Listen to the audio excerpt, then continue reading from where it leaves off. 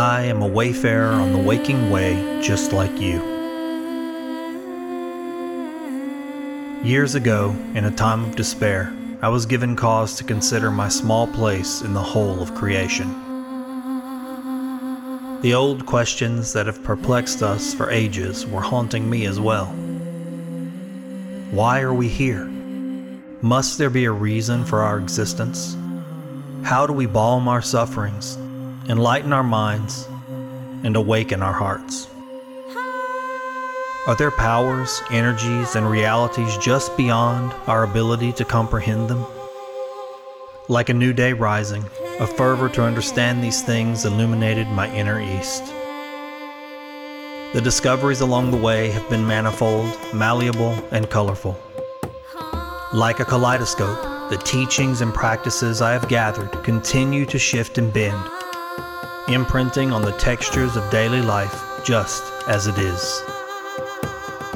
My ministry arrives in the form of sharing this extremely personal, varied, sacred, ordinary way with you. Let us traverse this landscape together as siblings. I pray you will join me for a time. I am your brother Oran, and this is my witness to the wisdom cry of the Dawn Deacon.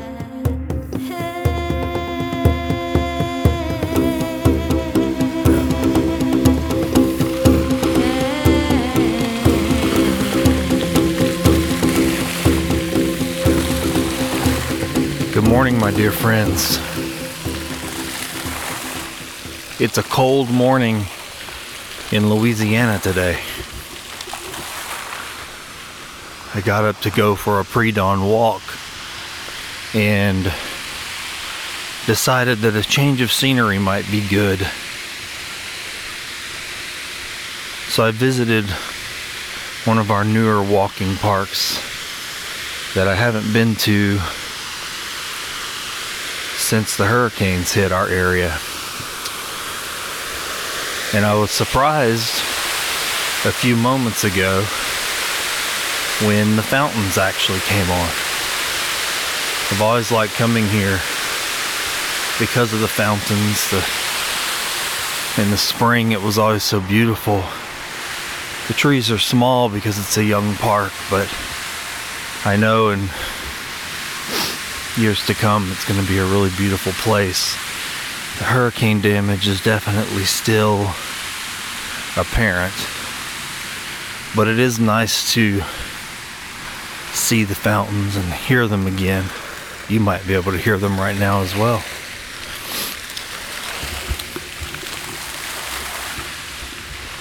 As I was on my morning walk,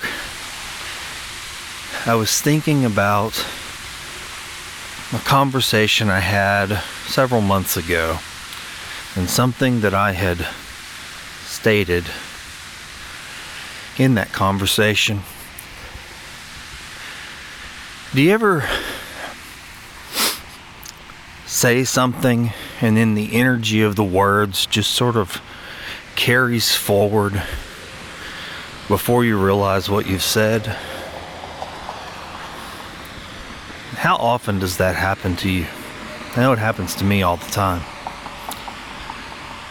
And if I'm not careful, I can move past that statement,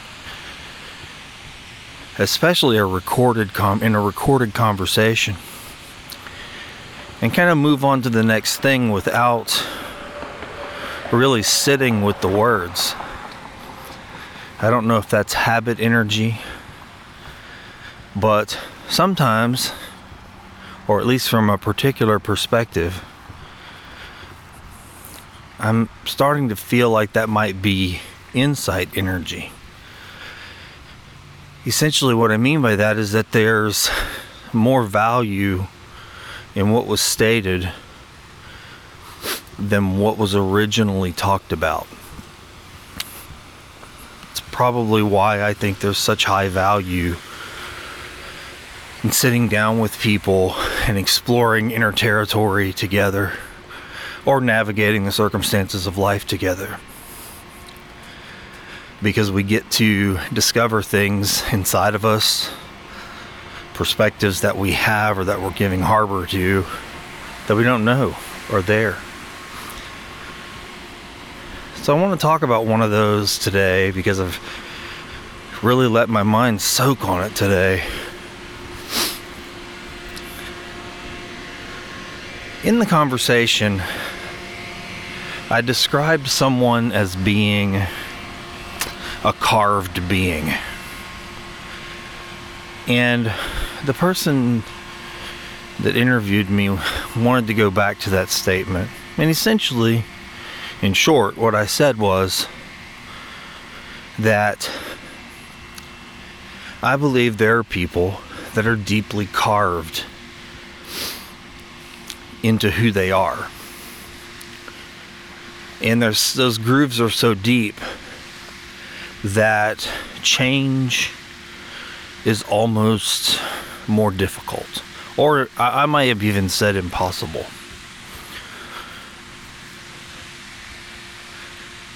That those folks that are carved that deep really have a harder time shifting or adjusting because they're on a path. Now, why did I say that? I gave my interviewer, my friend actually, an answer, and it was the truth. And I'd like to go into that a little more today, or at least talk it out loud with you. Once when I was a kid, my family took us on a trip to Arkansas. And on the drive back home, we stopped at a store, like it has a gift shop inside and artifacts from Arkansas, crystals and things of that nature. Whenever I walked in the shop, I remember I was probably around 10, 11 years old. I remember being fascinated because there was all these wood carvings in the building. Tree stumps and walking sticks, plaques to hang on the wall. No, these weren't routed signs or things like that nature. These were hand carved pieces of animals and faces. And the things that really fascinated me the most were the faces in the stumps. Even at that young age, I was aware that whoever had done these carvings had moved along with the grooves of the stumps. Whatever the fiber or texture was in the wood, they worked with it on many pieces, especially the faces of old men and wizards, and that their beards and their whiskers and their hair would flow with the grain or the grooves. There were other pieces, though, that weren't like that at all.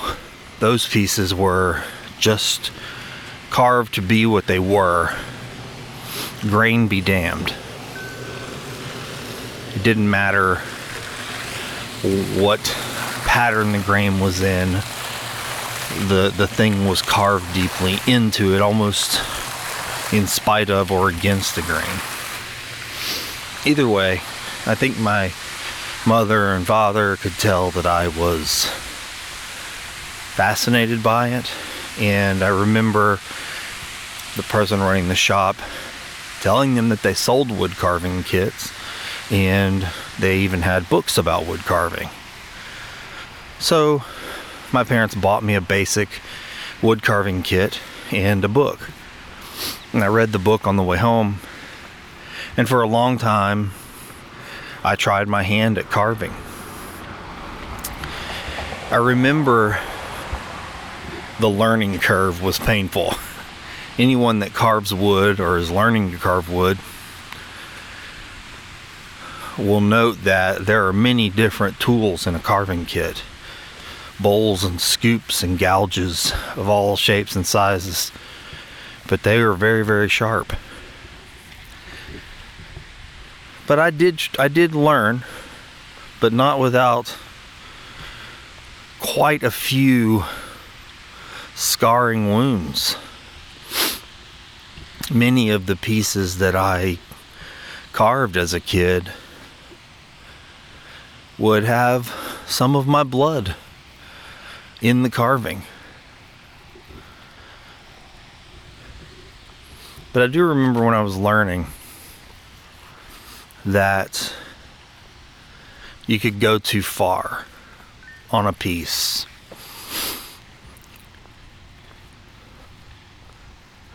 You could get past the point of fixing it.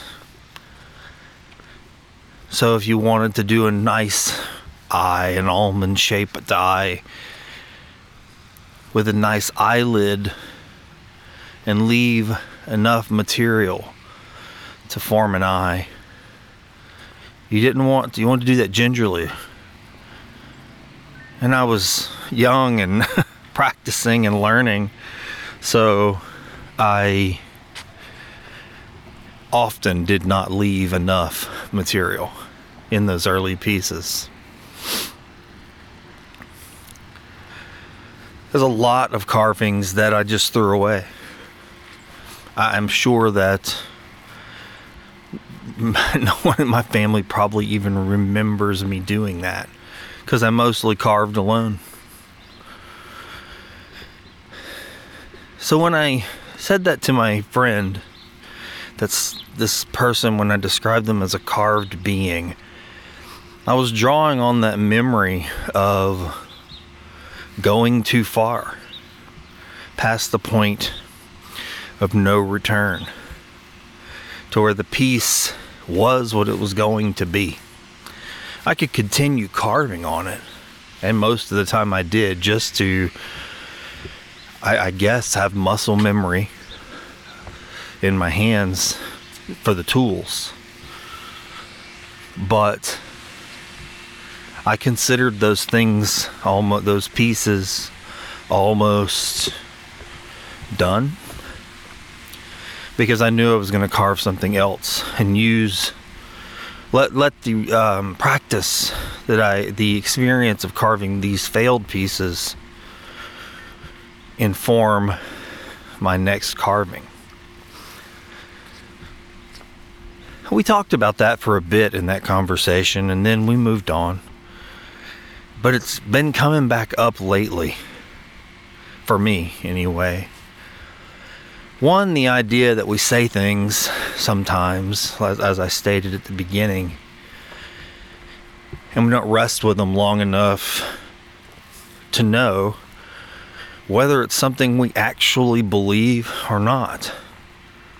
We don't investigate, or at least I don't investigate always. So one, I think there's value in going back and sitting with those things, scratching at them to see if there actually is any insight in a statement or a thought.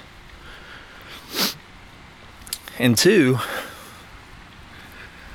on sitting with it, I think I actually have found that there is some insight to be shared, to learn from, for me personally, in this idea of a carved being. In that conversation, I was talking about someone else, describing them as a carved being. Someone that has been perhaps over-whittled. Too much has been cut away. The features were too deep. There's no real change left to be made. You know, when you carving's only the first part. Then there's sanding and refining. You know, then there's sealing, oiling. So once a carving is done, it's further entrenched in the beautification and preservation process.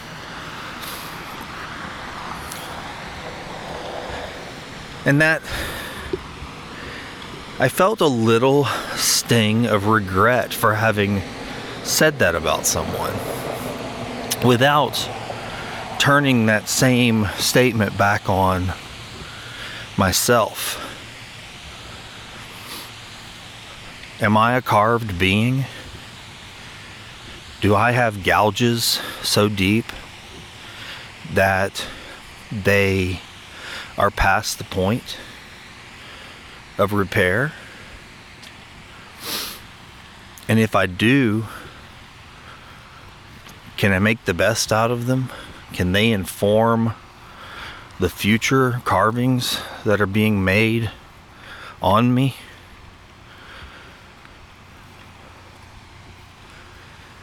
It's something I really want to think about and have been thinking about, especially this morning for some reason.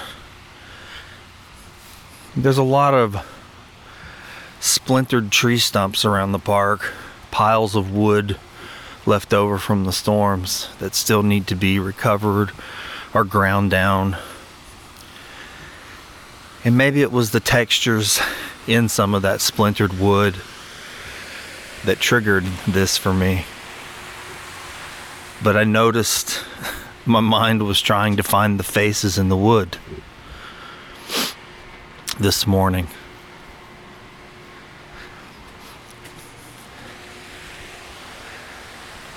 I wonder how many other people that I have carved in my mind, where I have cast them into a mold, where I said, this is your face, these are your carvings, these are the cuts and gouges, the scoops that have been made, and you are who you are. Did I leave enough material in my mind for them? Am I the carver though, too? It goes without saying that we all live our lives and have our gouges and our grooves. Sometimes they're made with the grain of life, and sometimes they go against it. They stand out more. But in reflecting on this, I see that I'm also doing that carving too on others.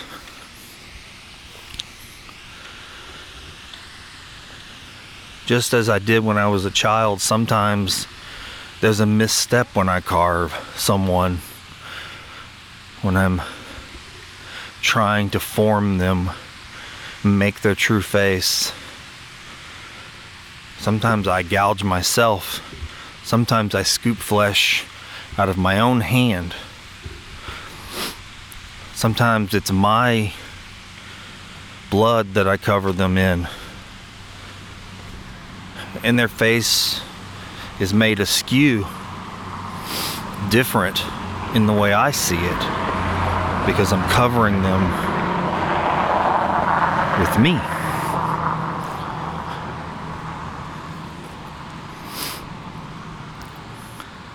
It is such an easy thing to do, to carve beings, whittle them down, reduce them to what we think they are, their final form.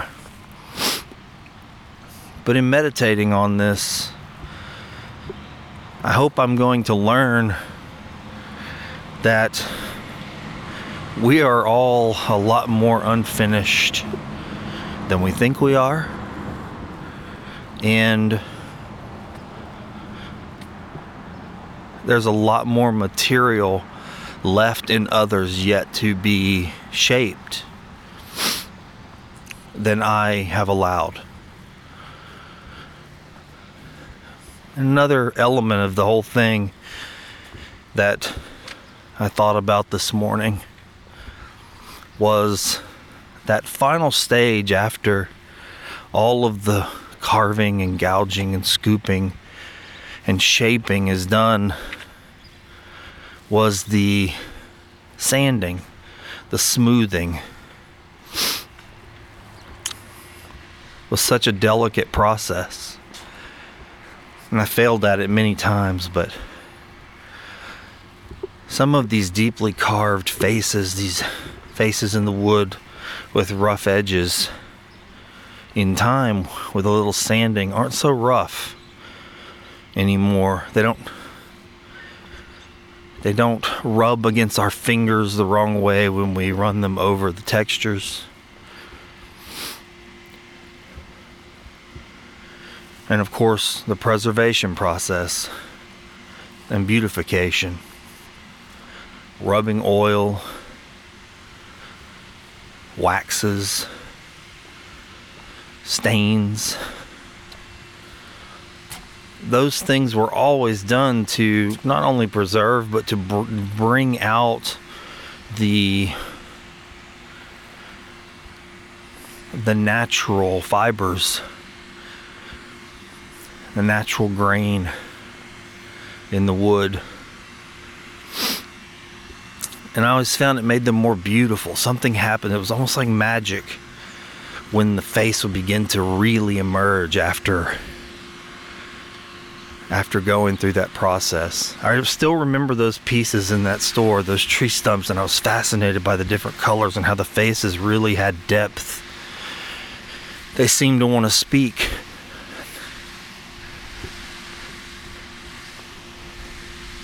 So my point is, even with deeply carved beings, whether it's others or ourselves, even if the materials have been lost and there's no going back, there are still things that can be done to make each of us more beautiful and reveal in the revealing of our natural grains and textures. In reflecting on what I had originally stated about someone being a carved being, I regret that I almost made that statement in a negative light, saying they were done.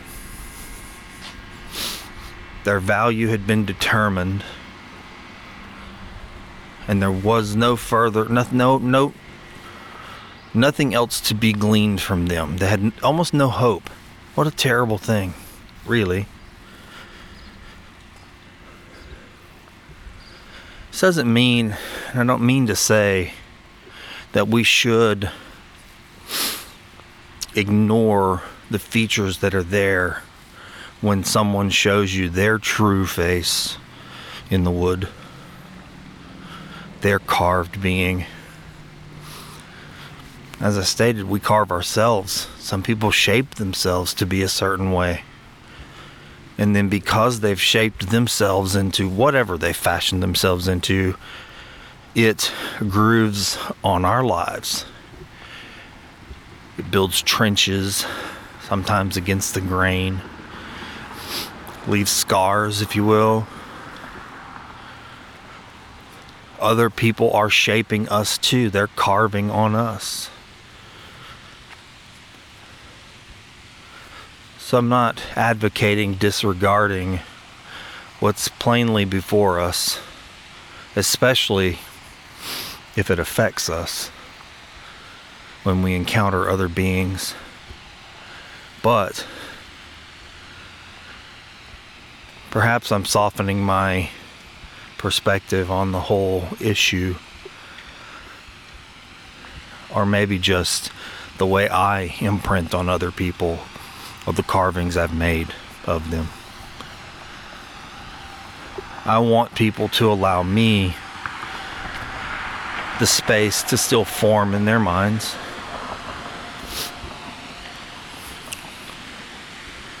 So I want to be able to carve gently, if I carve at all, on other people, and not take too much out too quickly.